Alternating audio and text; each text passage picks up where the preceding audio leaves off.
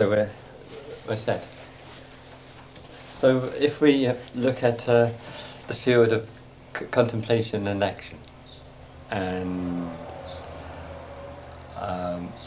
each contributing how we see and understand these areas, and perhaps a useful way to begin would be for us to state what we mean by contemplation. So we'd like to ask what we mean by that. What does contemplation mean?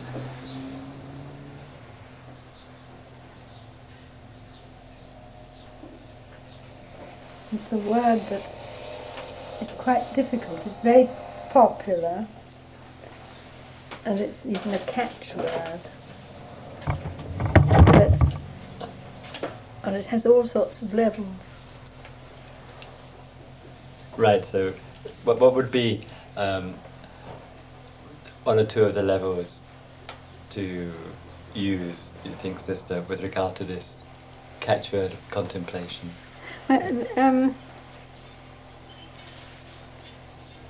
I think that it represents something we're all looking for, or we're all trying to live, in one way or another, a kind of a way of looking at things, an attitude,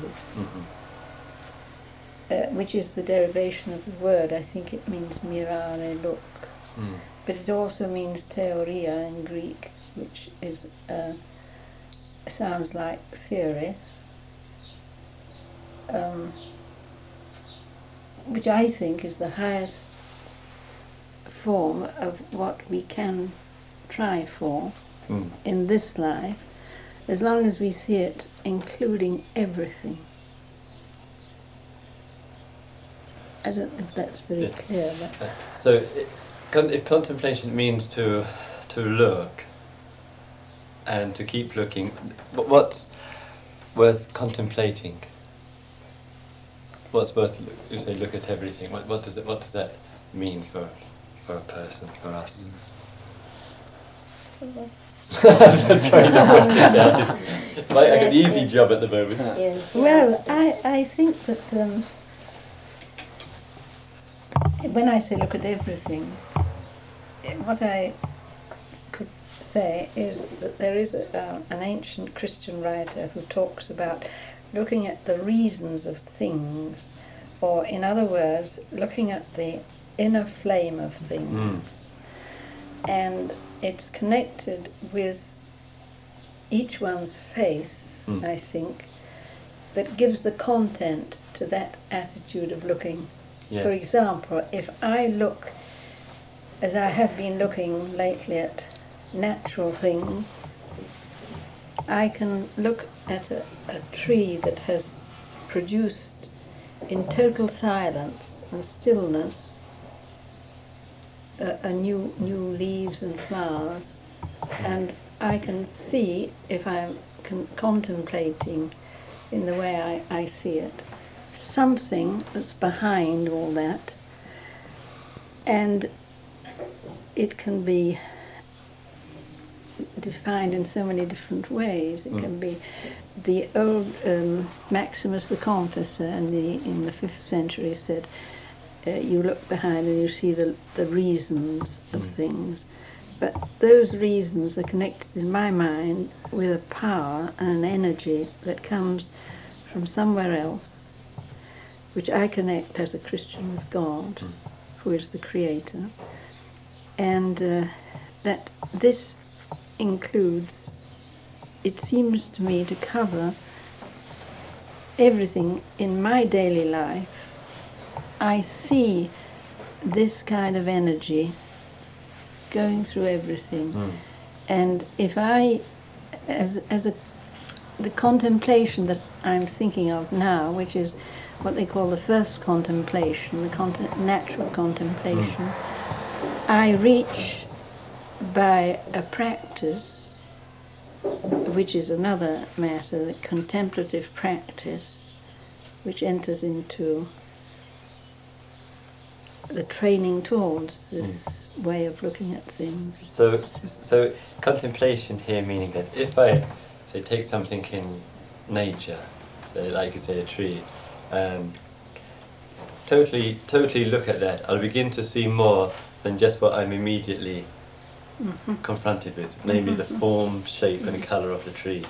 But I would distinguish there, because you can say that if we each look at a tree, and one is an artist and sees simply the colour and the form and the shape and so on, and another is a scientist and looks at it in its cells and whatever. Or if you're an ecologist, you're looking at it with a feeling of something that could be harmful. Yes. And my particular bent would be that I would look at it in connection with the energies of God Himself. Yes. The Spirit working. Right. So the tree is in some way, because of the energy, a manifestation and an intimation of something transcendent to it. Yes, yes. And it's that spirit that makes it contemplative. I think so. This is a very sketchy sort of. Yes. I mean, it's very unfinished, because I took a tree, because I was looking at a tree as we came along. But I think, as you go on in the practice of contemplation, it doesn't matter what you look at. You come through this attitude, you see something greater. Now, before I mention that this is the first, let's say, natural contemplation, does one need, for contemplation, to take something from, or anything from the visible world? Or can it be without? You can look into yourself. Right. And you can look into yourself, and you have no object there, but you're still contemplating. And there is a contemplation that has no object, but it's an awareness. And there you touch being itself. And they?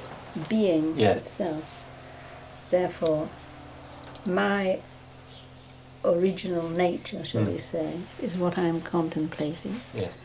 Only the type of contemplation for me is always connected with the more. There's something that's bigger. How in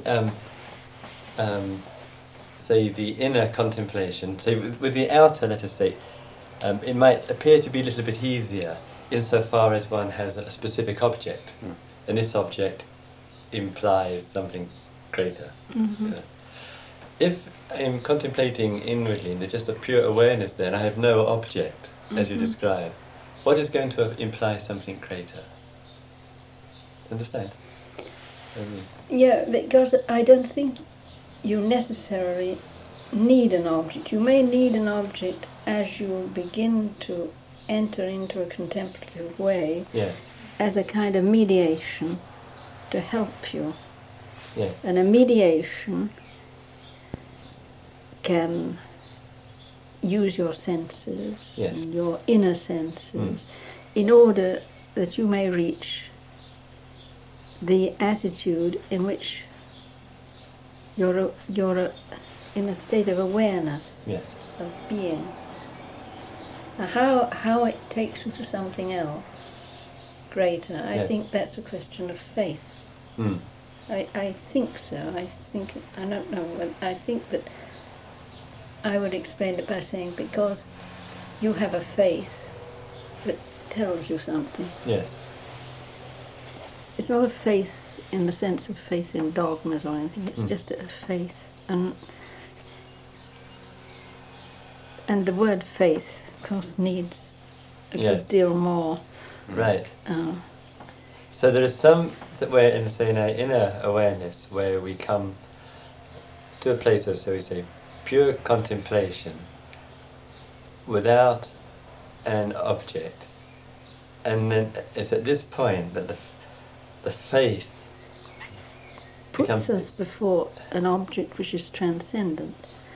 The Evagrius of Pontus says that when you come to that point, you are you reach the place of God, but he takes that out of the Bible. He takes a wonderful description in which God appeared on, with his footsteps were stepped on sapphire-coloured pavement and so on, which are biblical expressions, but what he reaches is a contemplation of a God as Trinity. And there you come to another point where you would need to expand. But the thing is that you meet there, if you reach that point of contemplation, you're going on to beyond the natural contemplation to reach the transcendent, not merely the transcendent in a natural way, which you find in daily life, but a transcendent which is beyond you, but which by faith you know is there. Let's take, because we've used three concepts here which can be difficult or possibly unfamiliar. I think one is faith, one is Trinity, and one is transcendent. So if faith is a quality of mind and quality of heart and mind, absolutely essential, how else might it be described? And what are we talking about for faith? Because as far as a quality of mind, that is a natural faith, no? Which you can have. Example, what would be an example of a natural faith?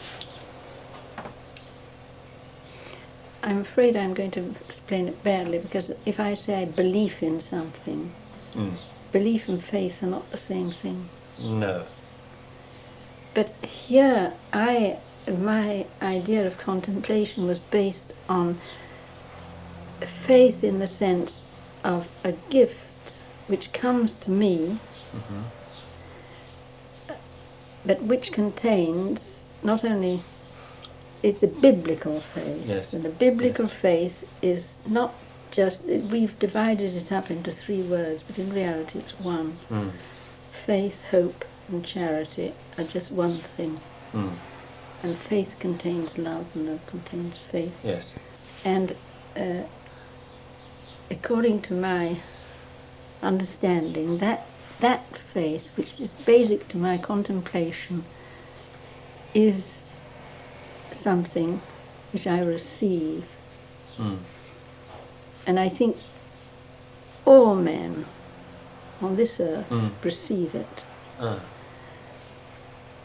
Because God has enlightened all men who came into this world.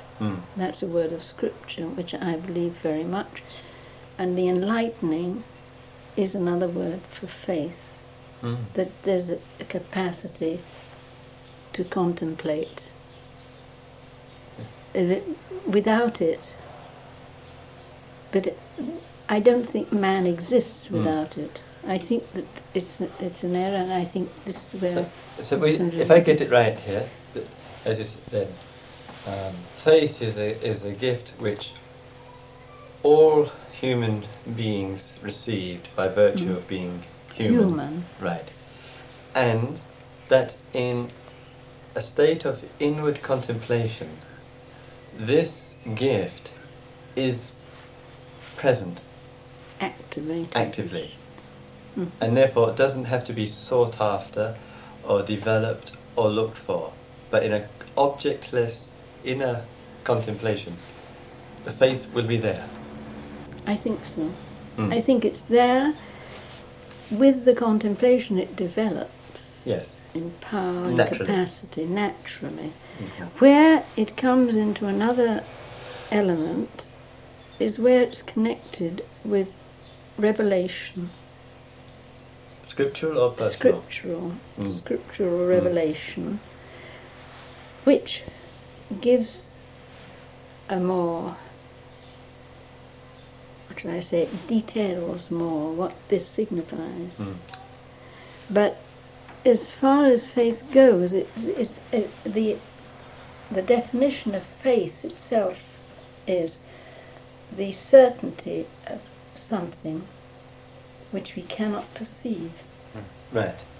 Right. So you see there, you've got something where you are in a mystery, Yes. but it exists.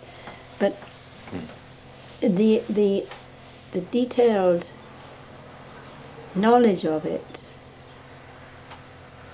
in ultimate analysis, it comes to me because I believe someone has said something. Let me get it clear. So in this contemplation there is the faith there, and then this faith and the journey which is taking place, let us say from something known to unknown, which is happening naturally because of the movement of faith. Then you said, in that journey, scriptural revelation has an importance. Why? What if we, I mean, I could say, but lots of people don't know the scripture. Yeah, exactly. I would modify that perhaps by saying all men have, in one way or another, the capacity. It's like a capacity. Yes. It's mediated. And here you have different paths, the different religions, Yes. in which this man or that man have found the mediation, Yes. have come upon it by for many different reasons, some of them being because you're born somewhere Yes. and you're there in front of it, and others in another way. I happen to have been born in a Christian family. Yes. Then this revelation was given Right. to me, but I can see perfectly well that this mediation can come through other things, through a Hindu. Right. But No. would you, let me get it clear. Would you say here, sister, that the various forms of mediation and your, as you say, openness and receptivity to them, that the mediation has actually happened before you come to this place of contemplation with faith, or the mediation can be happening during or after? Do you see what I mean? You mean to a single man? Yes. I mean, many people, I think, live their whole lives they're not even conscious of the faith they have. Right. They don't know it's there. Right. But I think that many people have it in different forms. And a mediation need not necessarily be through religion as such. It can be through a multitude of things.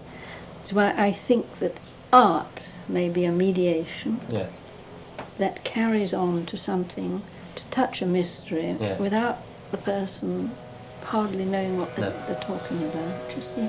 But I can't see that it's particularly timed this way and that, because I think the faith grows, how it grows, and when it grows. I think that's part of one of those mysteries that we can go very near, perhaps, but we can't get hold of.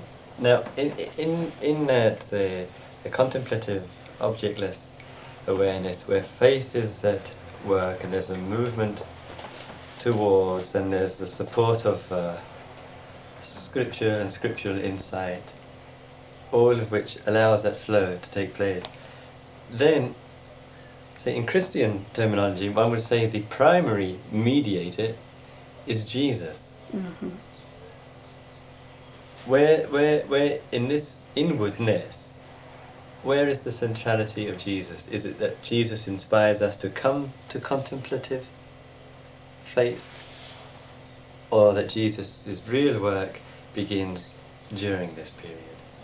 I think it can be either, because I can imagine a person who is a Christian without practically knowing they're a Christian, who discovers the reality of faith at some point, and thereafter the reality of what Scripture contains, and there's a development there.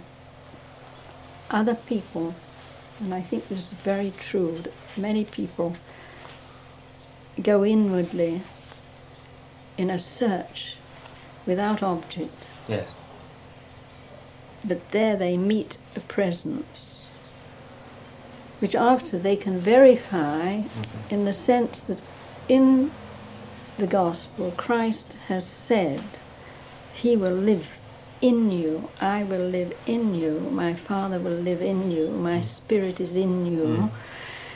You may quite conceivably discover that before you have seen it in Scripture. Where is there that kind of confirmation or affirmation? What, in Scripture? Yes. St. John's Gospel. That. The words, you mean? Yes. Yes.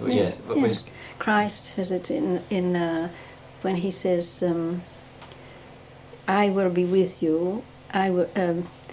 He who knows my Father, me knows my Father, and we will come and we will dwell in Him." Yes. St. John's Gospel is full of the word dwelling. Dwell in me, and I will dwell in you. Yes. There are innumerable texts, Now, but they're mostly in St. John's Gospel and in St. Paul. Now, wouldn't that within the scriptural text imply an historical knowledge of Jesus? The text itself. Well, the statements. In other words, for this inwardness, does it mean that one actually has to know about the historical person of Jesus? No. No, otherwise you know. No, why? Right. I mean, to say no would be quite a radical statement from a Christian, wouldn't it? Yeah. That you are not... wait a minute. Put that straight I again. put it right. In my understanding of normal Christian living and understanding, yes, it's absolutely essential that one knows about the historical person of Jesus in order to find God. No. That one actually knows about his life, what he said, etc., etc. Most characterized by the statement, most famous one, chapter 14, verse 6, I am the way, the life and the truth, no one can reach the Father except by me. Yes, but... This has been the major hurdle, hasn't it, for many people. For many, both Christians and non-Christians. This particular statement. Yeah, but I think there you'll have to see it. You don't have to do fundamentalist readings. No.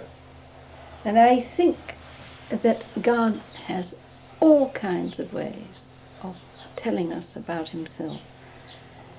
And there are Christians who have only hazy notions about revelation. Yes. And they have the haziest notions, and they have the falsest notions. Right. They may be Christians, and God knows what's going on in their minds. So how can we understand? Right. But if anyone says I am a Christian, they imply that they are followers of Christ. Yes. But it doesn't imply necessarily that they know a lot of things. They may know very little, because I remember a Hindu girl who wanted to be baptized, but she knew nothing, but she knew Christ. How? God knows. Yes. Christ reveals Himself to people, yes. independently of us, independently of all our lessons. And this I believe very much, and I think that there are people who are Christians deeply, and yet outwardly, yes. there's lacking all this. Evidently, when you're born in a country which says it's Christian, you take it for granted that all this has to be there, present, yes. in order to be Christian. Yes, right. But then I don't feel like that, because I think God is much greater than all these things. I believe in Christ because I believe that God sent Christ. Yes. But I might know very little about historical proofs of Yes. so on. What about knowing? But I can know with a supernatural knowledge, and very little Yes. human contact. Right. Do you know? Yes. I don't know whether I hope I'm not talking. No, Heresies it's or quite nonsense. no, it's quite clear, sister. It's only that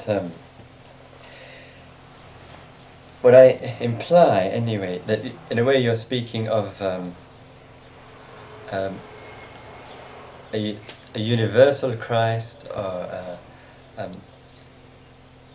a Christ which is discoverable by all beings, Mm-hmm.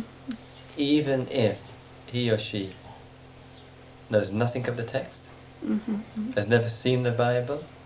Yeah.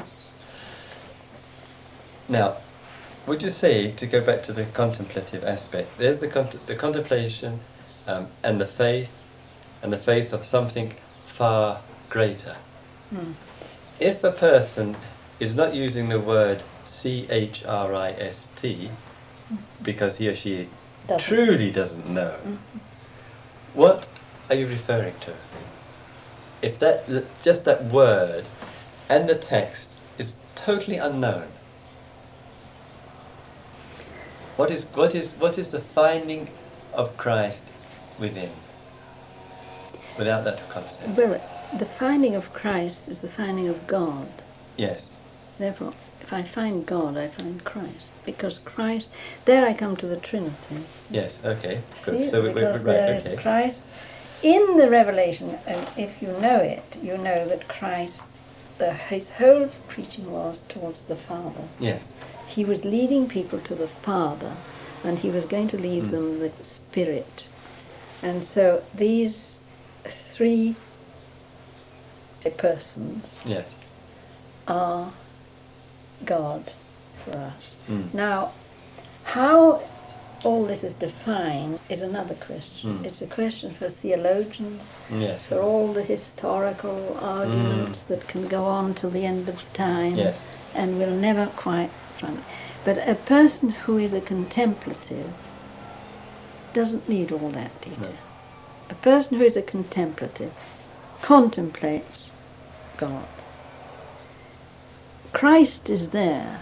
Now, it can be more or less specific. Mm. I can say it's specific for me because I know the Gospels and I have a certain background. But I can well believe that there are persons, there are Buddhists who have a recognition of Christ in a very mysterious and quite undefinable way. Mm. But because Christ is more than just the historical person. Yes. No, right. Is Now, that right. Would you say certainly sometimes with Christians, when something is a little difficult to, I put it rather simply, a little difficult to explain, the word mystery is used. It's a kind of catchphrase, it's kind of religious rhetoric. Yes. It can be, not always. It can be. Can't very explain much it, it's so. a mystery. Well, I think that you will understand, because you know other religions, that you know that human life itself, you can go to a certain point, and after that you cannot go. Yes. No matter how clever you are, no matter how marvellous your techniques, and how much scientific knowledge has been worked up, you get to a point you can't go any further. Yes. And that point is what we have to call, you can call it another name if you like, but it has to be called a mystery. Right. You can't get away from it. All right, right. But in relation... In religion, it's very true that in Christianity, especially, we have been very careless about a lot of things. Yes. We talk like that, and many people are on their defensive, and they get worked up and they put barriers where there aren't any really. But the question of mystery, it comes into our human life at all points. Yes. true. It comes into religion, I think, at certain levels which seem to me fairly obvious. The thing, for example, what will happen after death? Can you tell me? You can say all sorts of explanations. But that's a genuine unknown situation. Yes, but you haven't been there, and you haven't. Well, now we can stop now, and they can do something.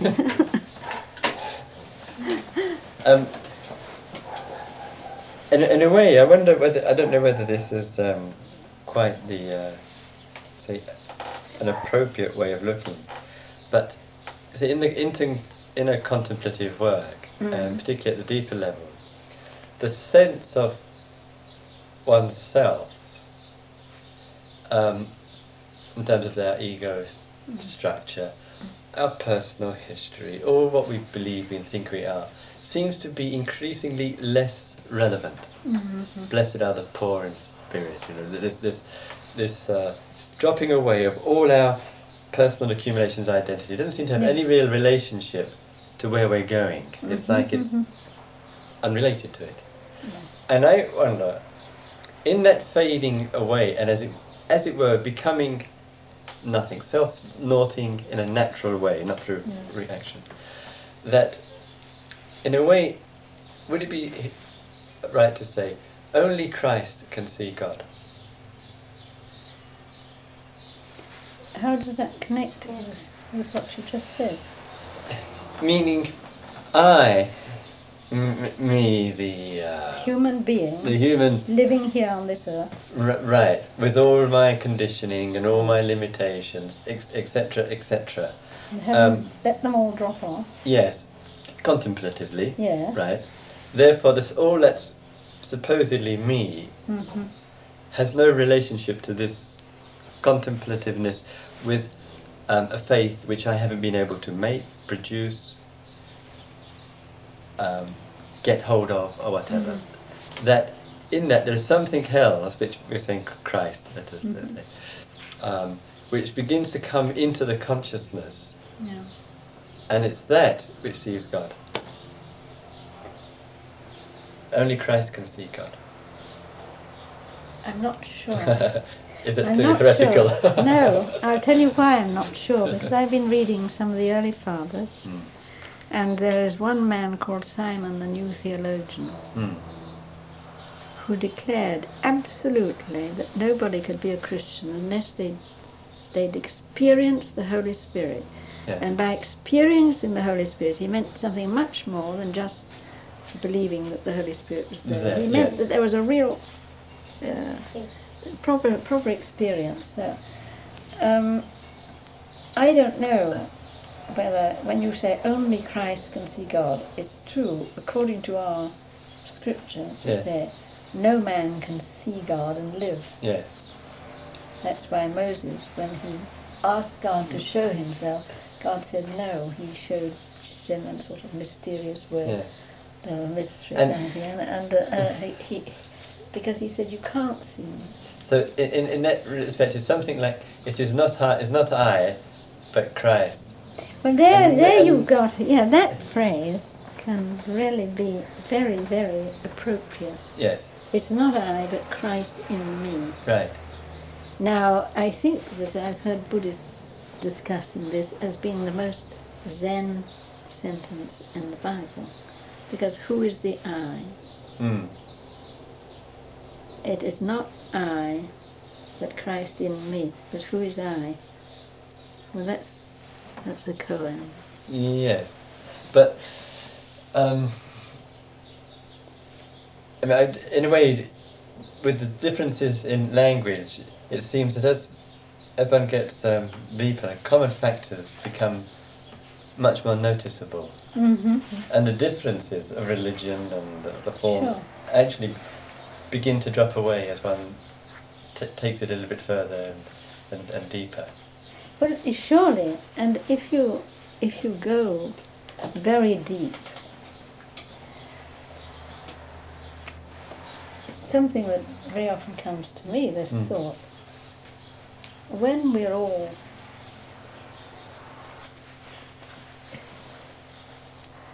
what will be left when everything's gone? Mm. Of ourselves, this world, the surroundings, everything, all the things we've bothered about. Mm. Where will we be? We say God. But we have to say God. What? Who? How? Because you can't see him, you can't touch him, and I have Christ's word for it. Yes. That he is there. And I have Christ's word for it. But all the theological arguments about heaven and hell, they all remain short of what is the reality, because what is the reality? I mean, I believe in the reality, but Right. I don't know it. I haven't seen it, I can't touch it. In that sense, when you say only Christ can see God, I believe it. Yes. But I am with him, I am united to him in order to see God. Right. But, and in that, as you just then you said about what the God is, what the reality is. I have Christ's word for it. But is that a scriptural word there? What does that mean to you when you actually It's say not it? only scriptural, it's something that I believe is in me. Yes. Presumably I have received it from outside, from various experiences I've had as a Christian. But it can be something that comes without any preparation. You see, the I thing, know, you're going back and back. I can see that you go to the point where ultimately, what am I relying on? Ultimately. Yeah. I'm relying on a word. Someone's told me. Or else I'm relying on an experience, an inward experience which I have had and which I can say, I know it. Say what you like, analyse what you like, but I know it. yes, I know there is a presence in me. yes. I don't know it because I've read it, I don't know it, but I know it. And that has much more power that- and authority to it, doesn't it? Well, I don't know. They're two things, I Yes. think. I think they're two things, and I think that's common to all religions too. Yes. And we But just, it has the greater power, surely, because if I know, it's possible to be an illusion. No? You can possibly have a kind of a deluded mind, if you Yeah. like mad people who think they don't know this and that and the other. But a real experience of deep contemplation is something that you know. And that's that. no, what, right, so that's it. So that there's a, as you say, there's a deep experience of which one knows, and one does find, as you say, that, or imply, that what one knows in deeper contemplation also corresponds to what is said in Scripture. Well, yes, and I think that is why St. Peter, I think, says that he was on the mountain with Christ at the Transfiguration. Yes. And he talks about it after, and he said, and we saw the illumination of the Spirit. But he said, but we have firmer confirmation of this through the words of the prophets. In other words, he had the experience, which was personal, but it was confirmed from outside. Yes. And I believe that's a normal way of Yes. functioning of every kind of religious experience. Right. And that if it were not, it could be very questionable, very often, what we're doing, you know. We'd be sort of wandering about, we'd all be seeing God, and we'd all be thinking we are God, because there are people who come to that point. But why is it? What happens, say, in a deep religious experience, either through the contemplative process, or unexpectedly, or through a particular situation, that very easily the mind, and then sees, yes, it corresponds with what is stated in the scriptures, in the Revelation, how the mind easily takes hold of this, and something seems to take place where dogmatism, narrow-mindedness, and all the more unsatisfactory aspects of religion begin to come in.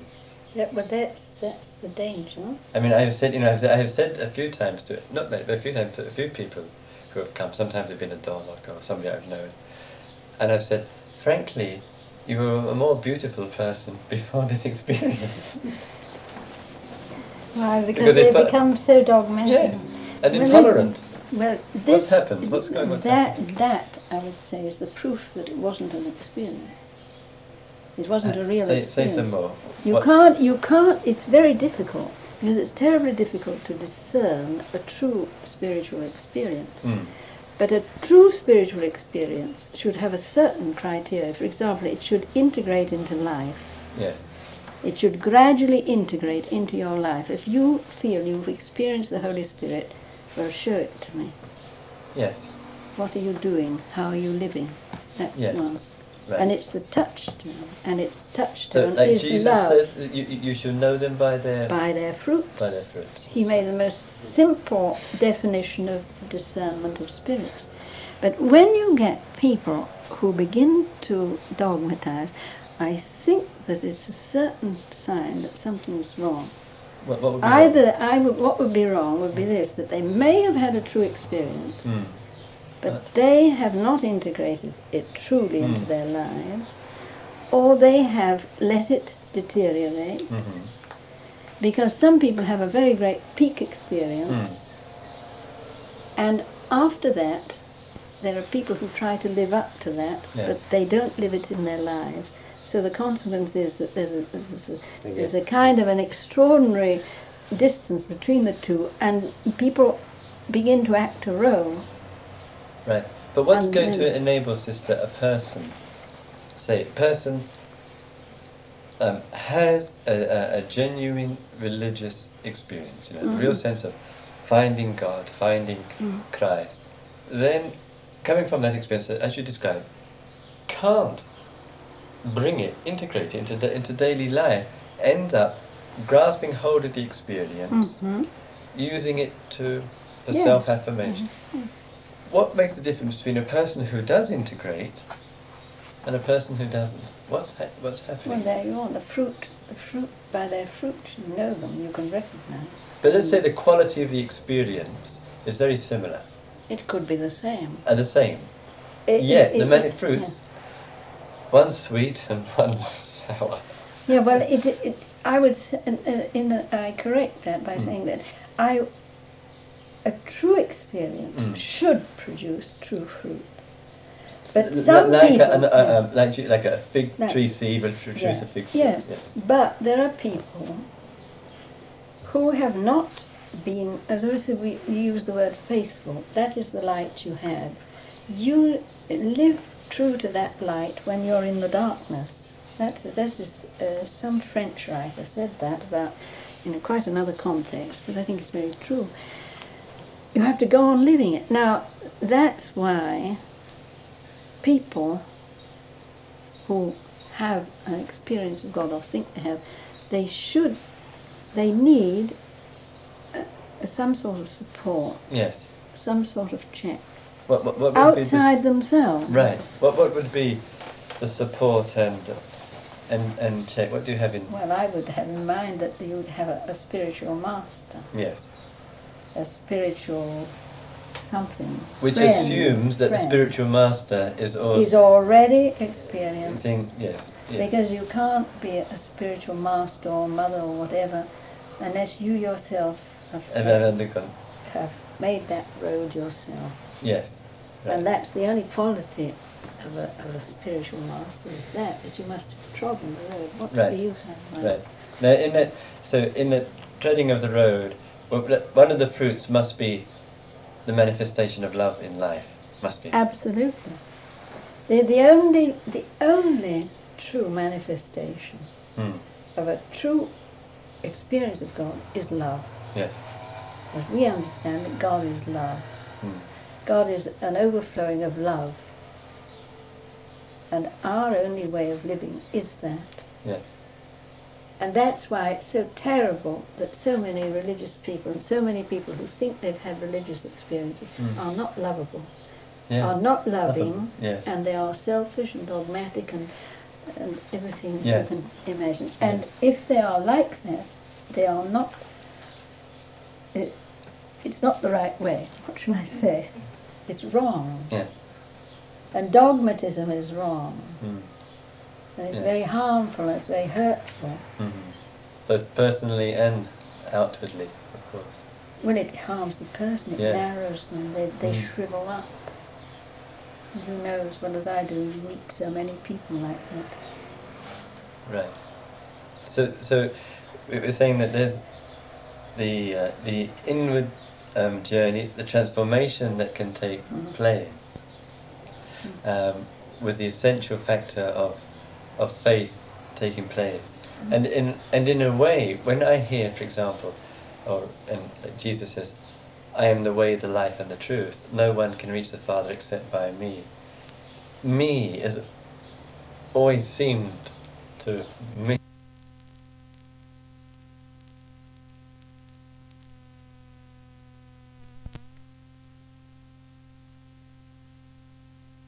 Like finds like. Christ finds God, God finds Christ. You can't see Christ without love. Right. And he is love. And you block him if you don't love. But there is the whole chapter of St. Paul on where they use the word charity, 13th of Corinthians. Oh, beautiful, beautiful piece. Well, there. If you have faith as great as a mountain, if you don't love. If you go and let yourself be burnt, and yet have no love, Love, yes. you're worth nothing. Yes. If you make all the noise in the world, symbols and what else, and you have no love, you're nothing. You're nothing. So it seems that in That chapter Is it? should yes, it's very strong. But so it seems that the inward journey must touch places of love to understand transcendence. Yes? Yes. And in moving from that level and coming out, that love has to flow out into the world. That's the only form of Christian contemplation that's even possible. But it's not only Christian because it is a form, for us it has the mediation of Christ, but if you take Buddhism, we'd say it has the compassion Yes. for all beings. The only thing is that I think it doesn't always produce outwardly. No. I mean, It tends to be, but that's another question. Yes, altogether. right. But the thing is that the whole idea of contemplation is that you reach an attitude by which you pour out your love on others. Yes. And otherwise, what are you doing? What are you doing? Living for yourself. Yes. But then comes is it with the transformation and the love flowing free from the dogmatism, and the putting of love into the world. But often it seems to require a vehicle for that to happen. Yeah, well that's true, because I think human life is that way. It has to be channeled somewhere. Yes. Because if we all want just to go and live love everywhere, I don't think we'd accomplish No. much. We have to orient it. It has to be channeled in some way. Yeah? Question is absolutely true. Therefore, you have different forms of the way love is expressed according to the person. Yes. But why is it, say, in religious traditions? I mean, Buddhism, classic for this. Some of the contemplative orders in Christianity, Sufism, and so forth, that there has been, I mean, a great deal of inner work and practice on oneself, transforming, taking place to some degree, yet not in any specifically noticeable form, really getting manifested outwardly. I mean, as you say, Buddhism talks a great deal of love, friendship, compassion, but socially hasn't been so, has kept to a rather large degree within the monastic system. Yes. And so have some of the contemplative orders. So what's going to make this really flow out into the world? Well, I have a thing with the contemplative I orders. know, I heard from the contemplative. I am sure from the beginnings of reading the Gospel that there were no such things as, this is a kind of historical development. All right. This kind of shut up. But I am sure that today there's nothing more needed, and some of the wisest people I've ever talked to have said the same thing.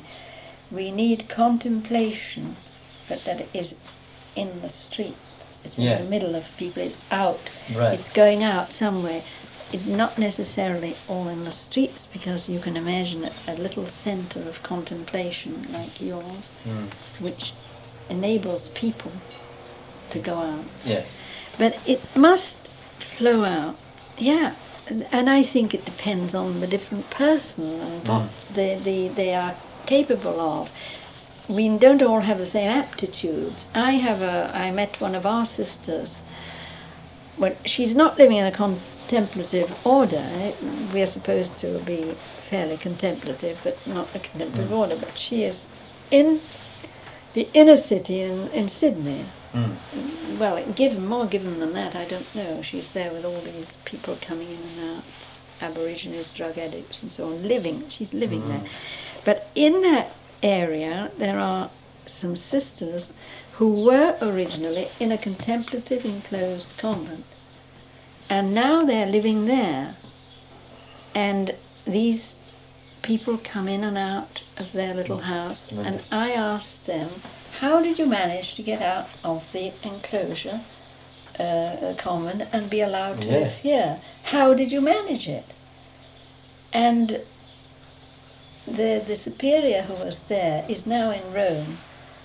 I got hold of her. I said, but how did you manage? She said, I was the provincial, so I told them go. And they went, and they're there, and they are living a contemplative life, but in the middle of all these drug addicts. It's marvellous. Because they are giving, but they're giving in that type. Yes. You know? But you can figure for yourselves a dozen other ways, you know? Yes. And how this communication could come about. It's infinite, the amount that could be done. Yes. If I use it to compare with Buddhism, Buddhism has had a very long historical debate on what is called the ideal of the arahant versus the bodhisattva. Yeah. And originally the arahant was one who did nothing but contemplate till all the impurities of the mind were there, and there was freedom with love. But there was no expectation on him or her to actually be active. No. And there's something of a protest, a spiritual protest, taking place during the centuries after the Buddha, in which the bodhisattva ideal came to be, in which the men and women said it's not just enough to sit cross-legged inwardly, and therefore took it from that to serving all sentient beings. Mm-hmm. And that became the thrust, and as a part, because of that, Asia became familiar with Dharma teachings, with spiritual practices, etc., in different ways. But so there's been this long debate, and it's still not resolved by any means. So here in this case, you give, say, a beautiful illustration in Sydney. Mm-hmm. But do you feel at the present time there are more illustrations of that? What's your feeling with contemplative orders, with religious orders, and their relationship to society?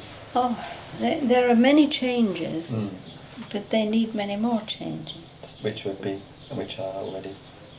Well, it's a very complex story, because there are immense numbers of people involved, and there are tremendous historical structures, and there are church structures, ecclesiastical structures. It's not at all easy to see in general how things can be. I believe that people have to quietly go out and do what they see they think they should do within the context of a group or whatever, because I don't believe too much in people just rushing out wildly and doing all sorts of things, because I've met in the religious life, say the context in the Philippines, I know sisters who've gone down to live with the poor. They've gone down as a group, but they used to run colleges, now they go down. Then they found that living with the poor is not so easy as all that, that it has all sorts of implications, practical and other, that you have to take into account. And the poor themselves, the very poor, to see, a group of people of quite a different standard of education and so on. Even the language you talk is different. You have to learn, just as you learn to go into a foreign country, how these people live. But you can't do it by just going... No. So I think it's a very gradual process. Yeah. If you take the situation, say right here this afternoon, that here we are meeting in Francesca's apartment, and Francesca and Mauro and Corrado have been telling me about the meetings with some of the Christian contemplatives and the Buddhist practitioners, shall we say. And the message which I've been hearing from the three of them is very much that the Christian contemplatives seem to be far more contemplative than the Buddhist, which is interesting. Now, whether that's because here we are at Rome, the kind of Mecca of Catholicism, and it's a special situation. And what does he mean by that? What do they mean by that? More contemplative? Well, it means seems to have more religious feeling, spiritual insight, and communicating something. One of the Buddhist meditation teachers, I won't mention any names, apparently was putting people to sleep. I'm not going to say any more. Well, the ones we interviewed, I don't know whether they were all exemplar. No. But is this part of your, your work is such of making quite some connections. Yes. And therefore genuinely contributing to a interreligious dialogue, which is very beautiful. Do you think it's good? Oh, fabulous! Well, I'm glad, because this is something that I am very convinced of. Yes. But I wasn't always aware of it. But what's brought out this awareness? Well, when I entered, I went to a contemplative convent behind the Carmelite. Behind the grill. Yes, yes. And I thought I was going to stay there for good, in England. And whereabouts in England? Chichester. Oh, in Chichester? Yeah. Yes, all right. I know Chichester, lovely. Well, you go there and just great outside. Great for that town. Well, there's a little convent there.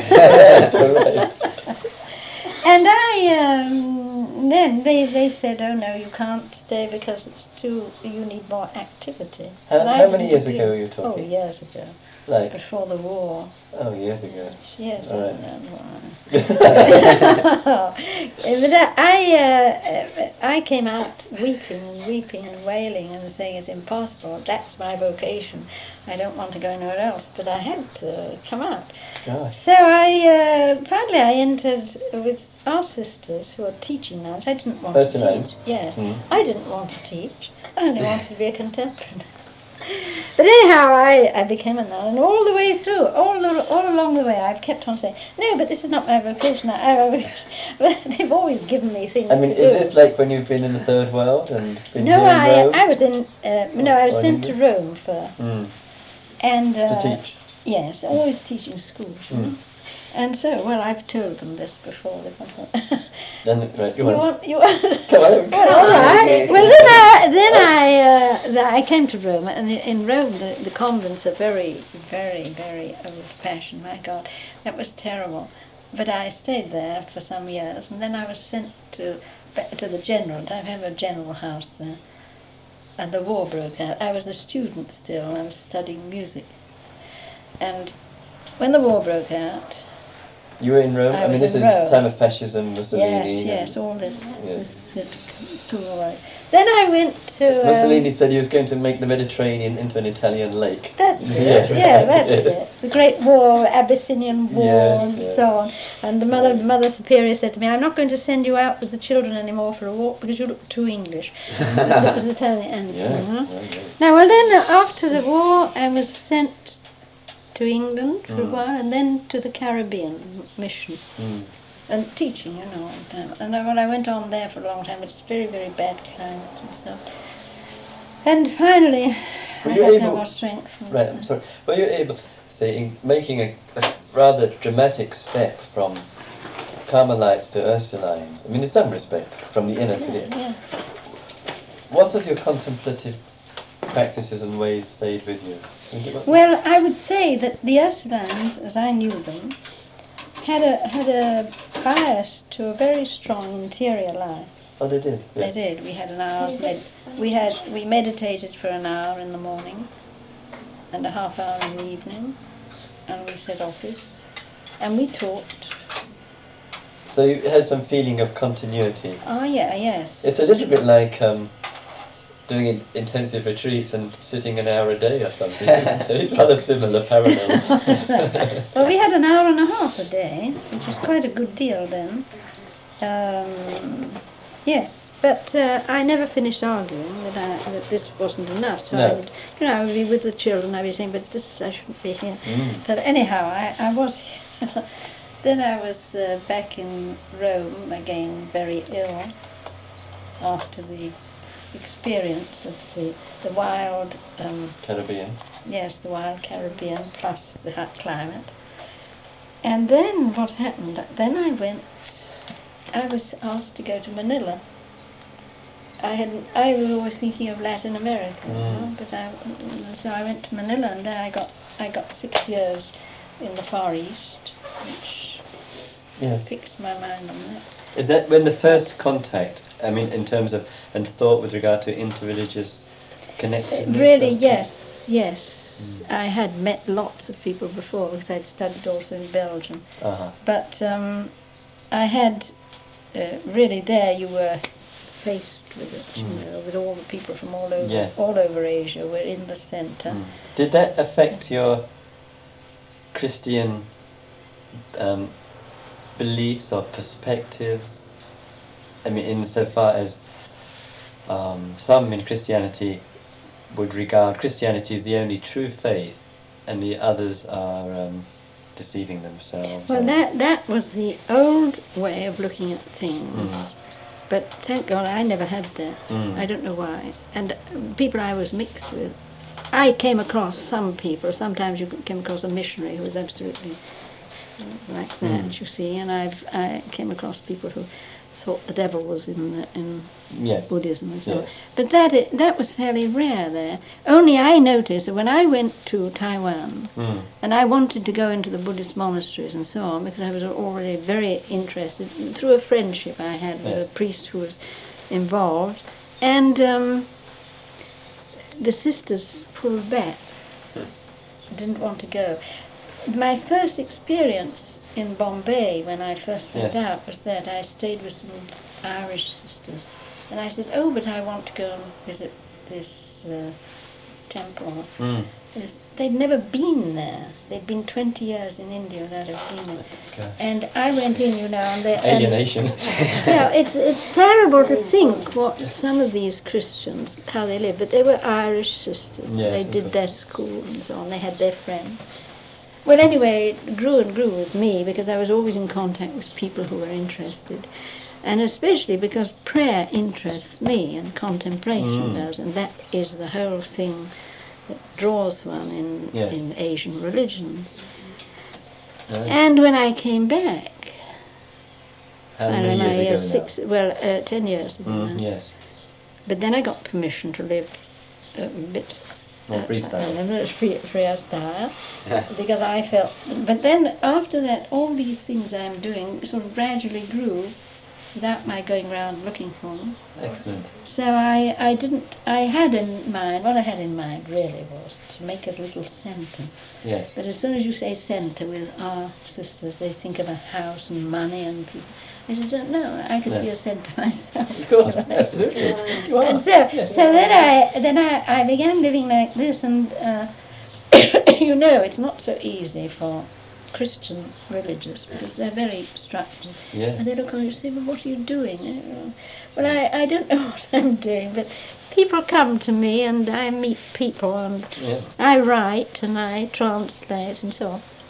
But in a way, bringing the message of contemplation and action.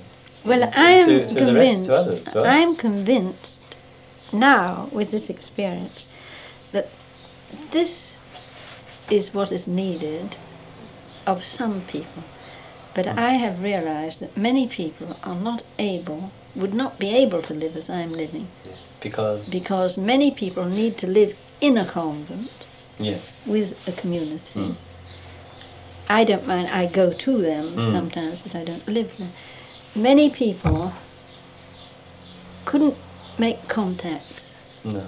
Not everybody can. No, And I recognise in yes. myself the capacity for contacting non importa chi.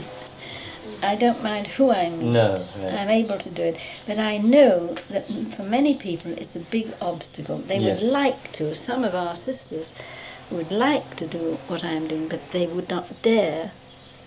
They'd be afraid. They're formed by the structure, you see. And because the structure does provide a certain It gives security. a security. Yeah. If you imagine, when I first began to live like this, I was frightened because I'd never lived in a flat. Then I'd lived for years in a convent. Gosh. I had never fended for myself or earned my own living at all because I went to the convent. Understand. And I had to learn how to cope with these things. How many years ago is this? Well, 10 years ago. It's last 10 years, all this. Yes. So I've learnt, and then I've met people and I've contacted, people have come to me. And now I can see the use of it, Yes. at least as far as I can see it. Some people, just like yourself, say it's useful. Yes. And I would say that I have met superiors who have recognized the need for... See, our problem is this, that What do they recognise the need for? they recognize the need for individual apostolates, if Yes. you like. Individuals going and doing something, On their one, but being connected with the community. Whereas our problem has always been that people have thought of a community as such, doing a work. Because we have schools, the community as such is involved in that school. Now, one sister who goes off, another goes off there. But that didn't happen. It's happening now because we're closing schools. We have to close schools. And I can see that that is a good thing. And yeah. But I wouldn't say that in front of my... No. I mean, like, But some of us believe that it's a good thing. And we have believed for a long time. Now, what about, for example,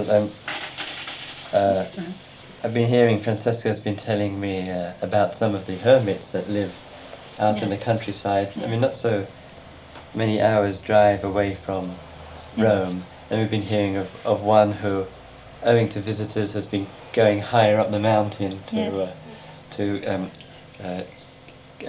keep away.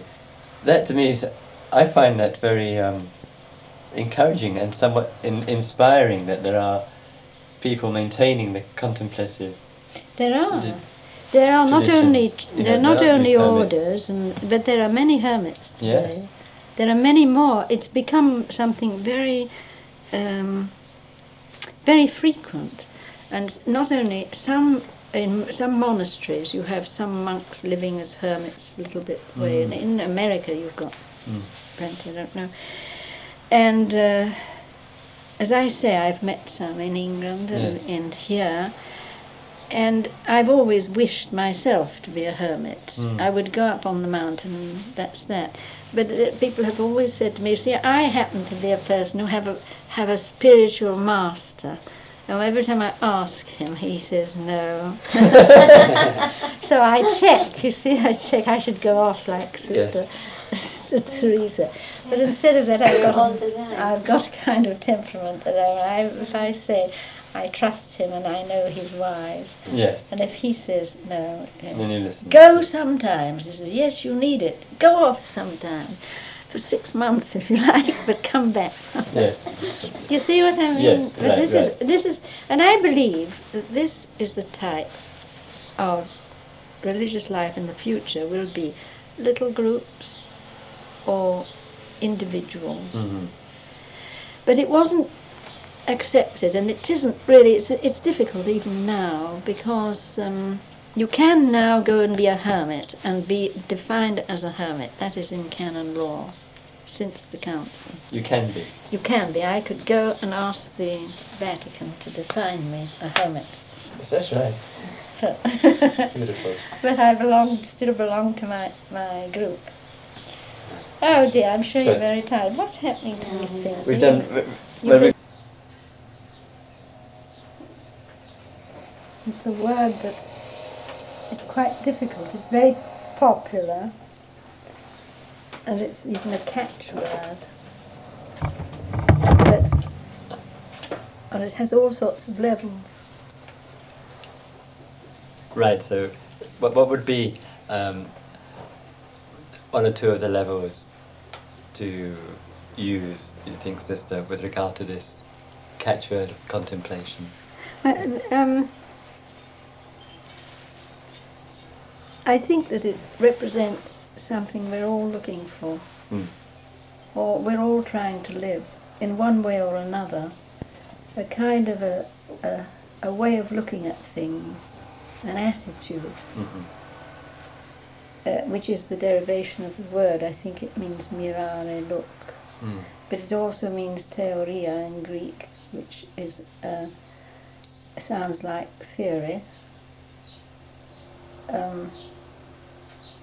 Which I think is the highest form of what we can try for in this life, as long as we see it including everything.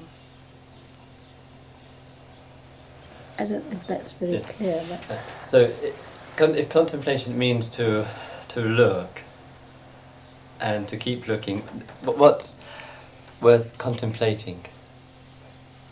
What's worth, you say, look at everything. What does that mean for a person, for us? I'm throwing the questions out. It's like an easy job at the moment. Well, I think that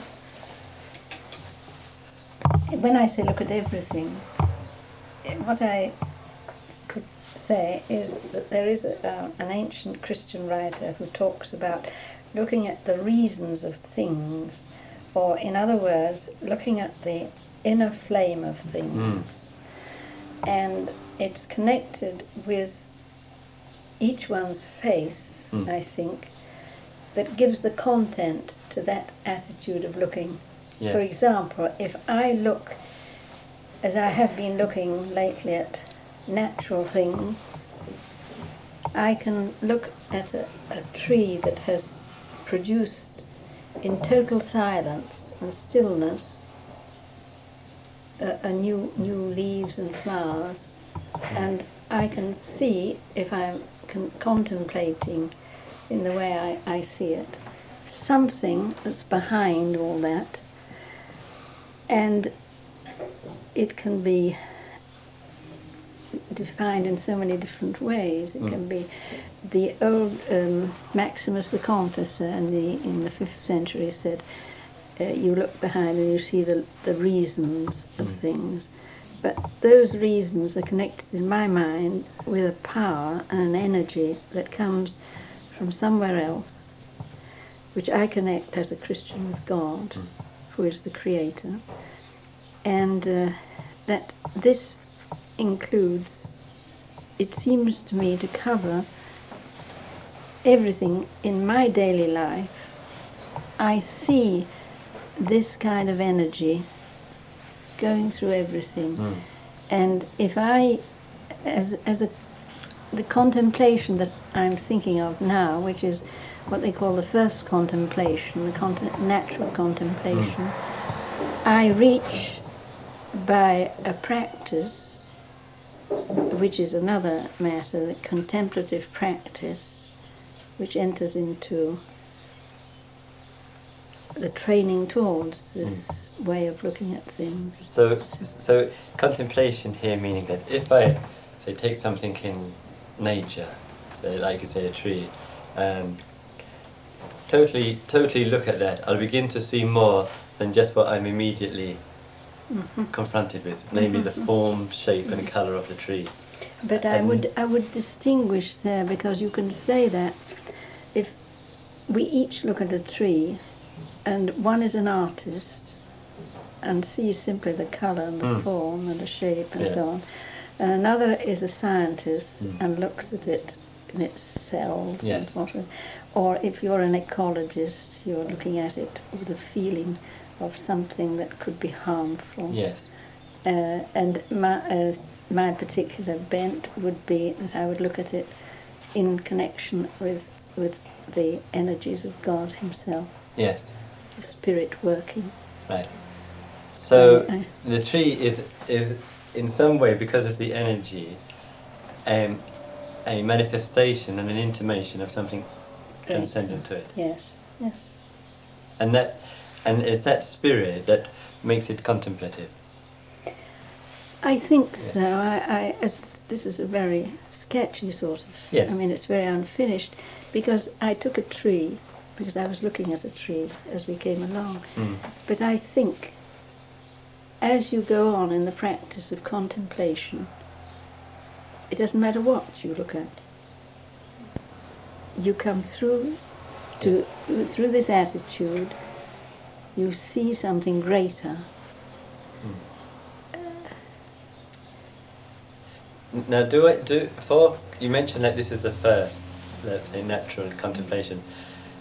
Does one need, for contemplation, to take something from, or anything from the visible world,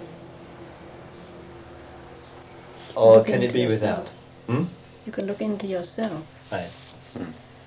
And you can look into yourself, and you have no object there, but you're still contemplating. And there is a contemplation that has no object, but it's an awareness. And there you touch being itself. And they? Being itself. Therefore, my original nature, shall we say, is what I'm contemplating. Yes. Only the type of contemplation for me is always connected with the more,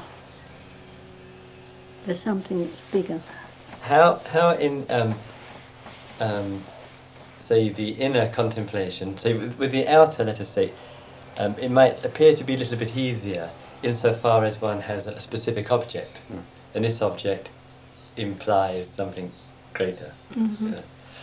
If I'm contemplating inwardly and there's just a pure awareness there and I have no object, as you describe, what is going to imply something greater? Understand? Yeah, because I don't think you necessarily need an object. You may need an object as you begin to enter into a contemplative way, as a kind of mediation to help you. Yes. And a mediation can use your senses, and your inner senses, in order that you may reach the attitude in which you're in a state of awareness, of being. Now how it takes you to something else greater, I think that's a question of faith. I think so. I don't know, but I think that I would explain it by saying, because you have a faith that tells you something. Yes. It's not a faith in the sense of faith in dogmas or anything, it's just a faith. And the word faith, of course, needs a good deal more. Right. So there is some where in our inner awareness where we come to a place of, so we say, pure contemplation without an object, and then it's at this point that the faith puts us before an object which is transcendent. The Evagrius of Pontus says that when you come to that point, you reach the place of God. But he takes that out of the Bible. He takes a wonderful description in which God appeared on, with his footsteps were stepped on sapphire-coloured pavement and so on, which are biblical expressions, but what he reaches is a contemplation of a God as Trinity. And there you come to another point where you would need to expand. But the thing is that you meet there, if you reach that point of contemplation, you're going on to beyond the natural contemplation to reach the transcendent, not merely the transcendent in a natural way, which you find in daily life, but a transcendent which is beyond you, but which by faith you know is there. Let's take, because we've used three concepts here which can be difficult or possibly unfamiliar. I think one is faith, one is Trinity, and one is transcendent. So if faith is a quality of mind and quality of heart and mind, absolutely essential, how else might it be described? And what are we talking about for faith? Because as far as a quality of mind, that is a natural faith, no? Which you can have. Example, what would be an example of a natural faith? I'm afraid I'm going to explain it badly, because if I say belief in something, belief and faith are not the same thing. No. But here, my idea of contemplation was based on faith in the sense of a gift which comes to me, but which contains not only, it's a biblical faith. Yes. And the biblical faith is not just, we've divided it up into three words, but in reality it's one. Faith, hope and charity are just one thing. And faith contains love, and love contains faith. Yes. And according to my understanding, that faith, which is basic to my contemplation, is something which I receive. And I think all men on this earth receive it. Because God has enlightened all men who came into this world. That's a word of scripture, which I believe very much. And the enlightening is another word for faith. That there's a capacity to contemplate. Without it, but I don't think man exists without it. I think that it's an error, and I think this is where... So if I get it right here, as you said, faith is a gift which all human beings received by virtue of being human. Right. And that in a state of inward contemplation, this gift is present. Actively. And therefore it doesn't have to be sought after or developed or looked for, but in an objectless inner contemplation, the faith will be there. I think so. I think it's there. With the contemplation it develops. Yes. In power and Naturally. capacity, naturally. Where it comes into another element is where it's connected with revelation. Scriptural or personal? Scriptural revelation, which gives a more, what should I say, details more what this signifies. But as far as faith goes, the definition of faith itself is the certainty of something which we cannot perceive. Right. So you see there, you've got something where you are in a mystery.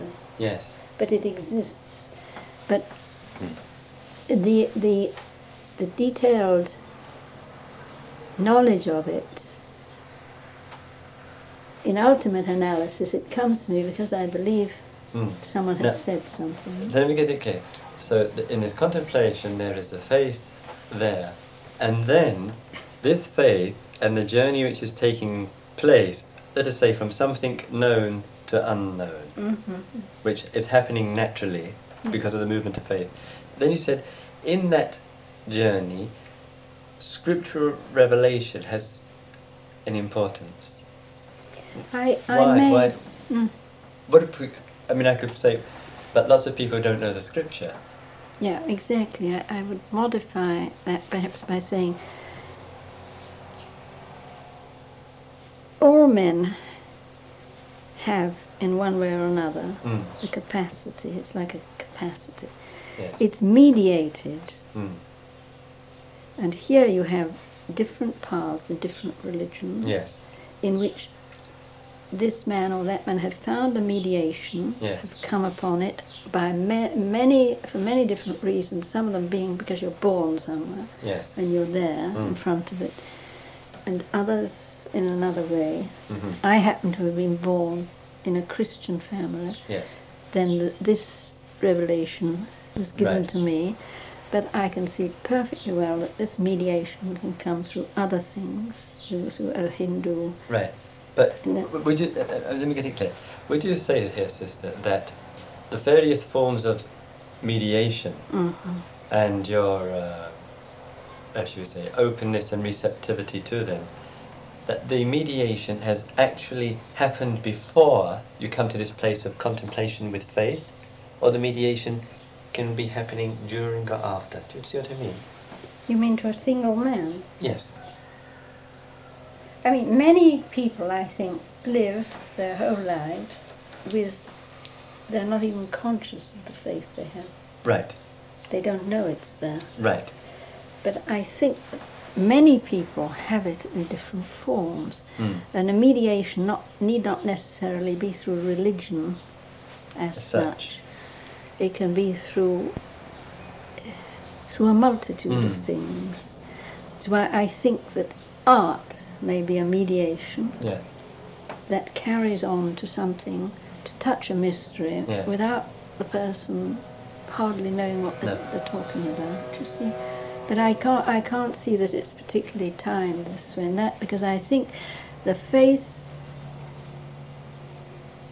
grows, how it grows, and when it grows. I think that's part of one of those mysteries that we can go very near, perhaps, but we can't get hold of.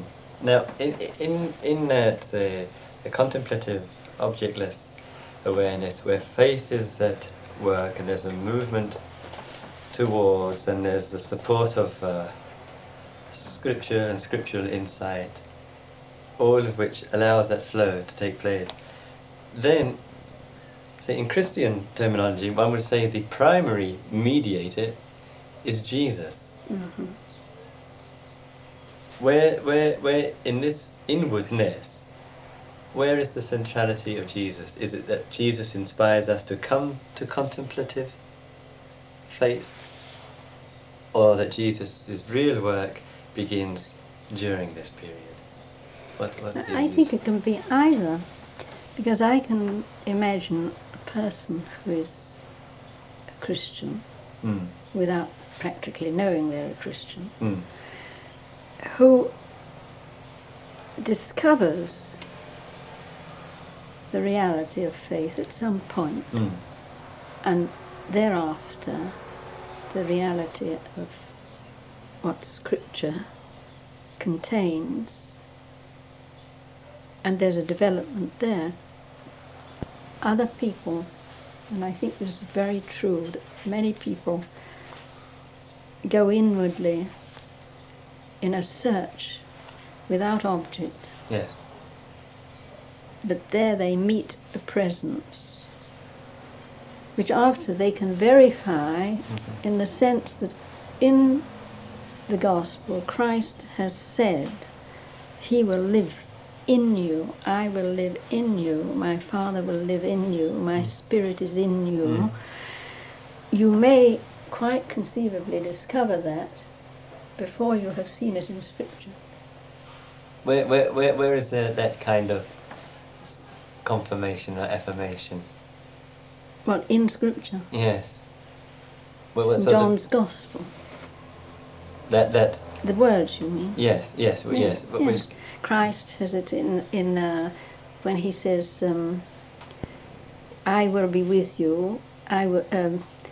He who knows my Father, me knows my Father, and we will come and we will dwell in Him." Yes. St. John's Gospel is full of the word dwelling. Dwell in me, and I will dwell in you. Yes.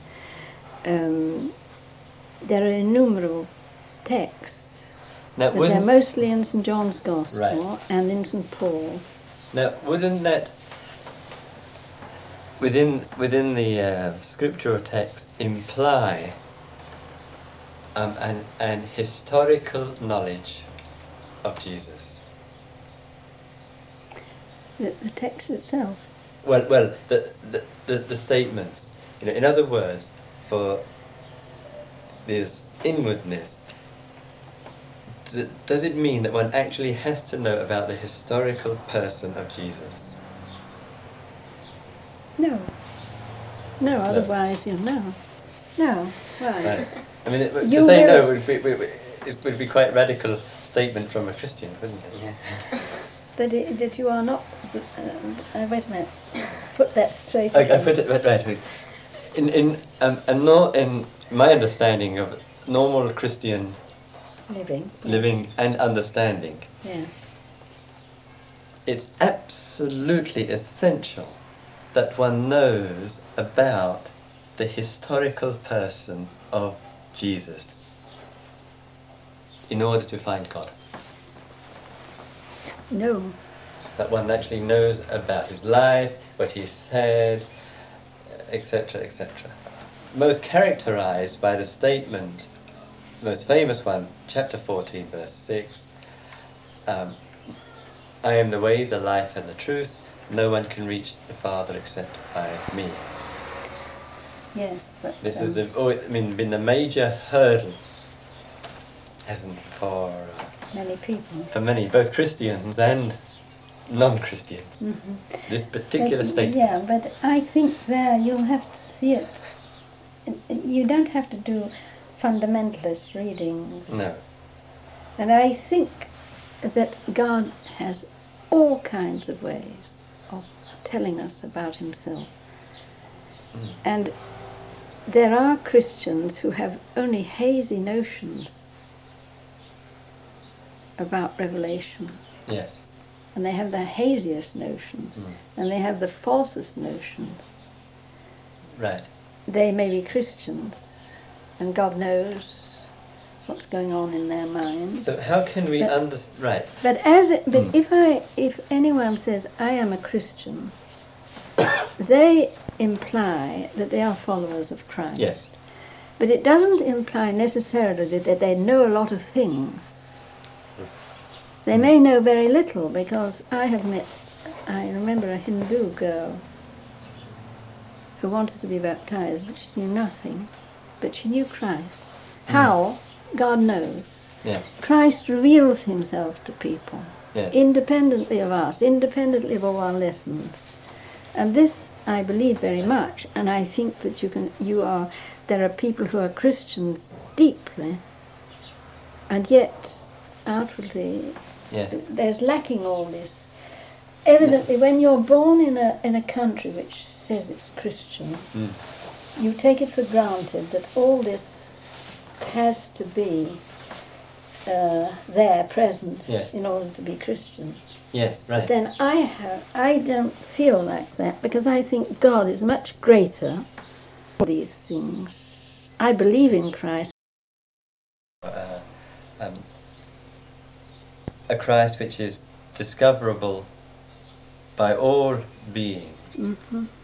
even if he or she knows nothing of the text, Mm-hmm. has never seen